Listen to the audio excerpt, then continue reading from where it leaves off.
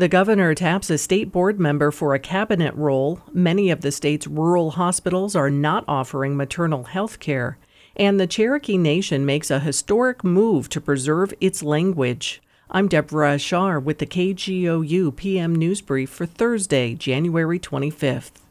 Governor Kevin Stitt named a new Secretary of Education to his cabinet Wednesday. State Impact's Beth Wallace has more on the appointment. Nellie Taylor Sanders sits on the statewide virtual charter school board, where she often advocates for school choice and resources for students with learning disabilities. As a board member, Sanders voted for what would be the nation's first publicly funded religious school, the St. Isidore of Seville Catholic Virtual Charter School. She's currently named in the 2 lawsuits filed after that vote, including one that was brought by the Oklahoma Attorney General. Due to her new cabinet appointment, she says she will be stepping down as a voting member of the board. Sanders will be taking the place of former Education Secretary Catherine Curry, who resigned in November after 3 months on the job, citing mismanagement at the State Department of Education. For State Impact, I'm Beth Wallace. The U.S. Department of Agriculture has reappointed an Oklahoma farmer to a committee supporting minority farmers.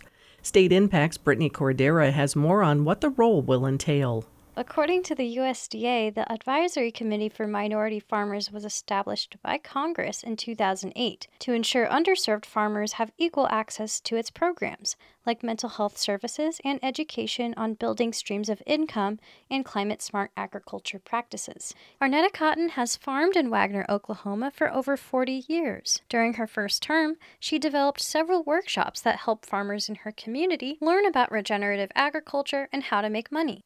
She says she sees herself as a voice for her community. Our farmers work in an industry where they very rarely make a profit.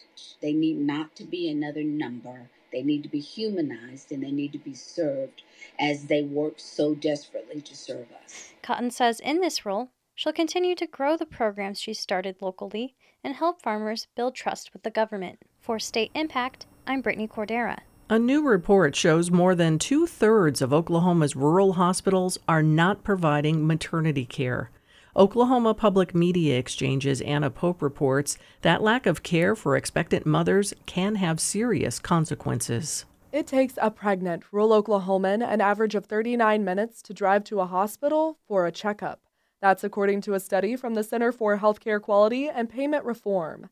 It's the result of the vast majority of the state's rural hospitals not offering maternal health care. Long drive times and the lack of care mean there's a higher risk of complications and death. Suggestions from the center to improve expectant mothers' health care include creating a stronger rural maternity care workforce and requiring higher payments from insurance companies and Medicaid.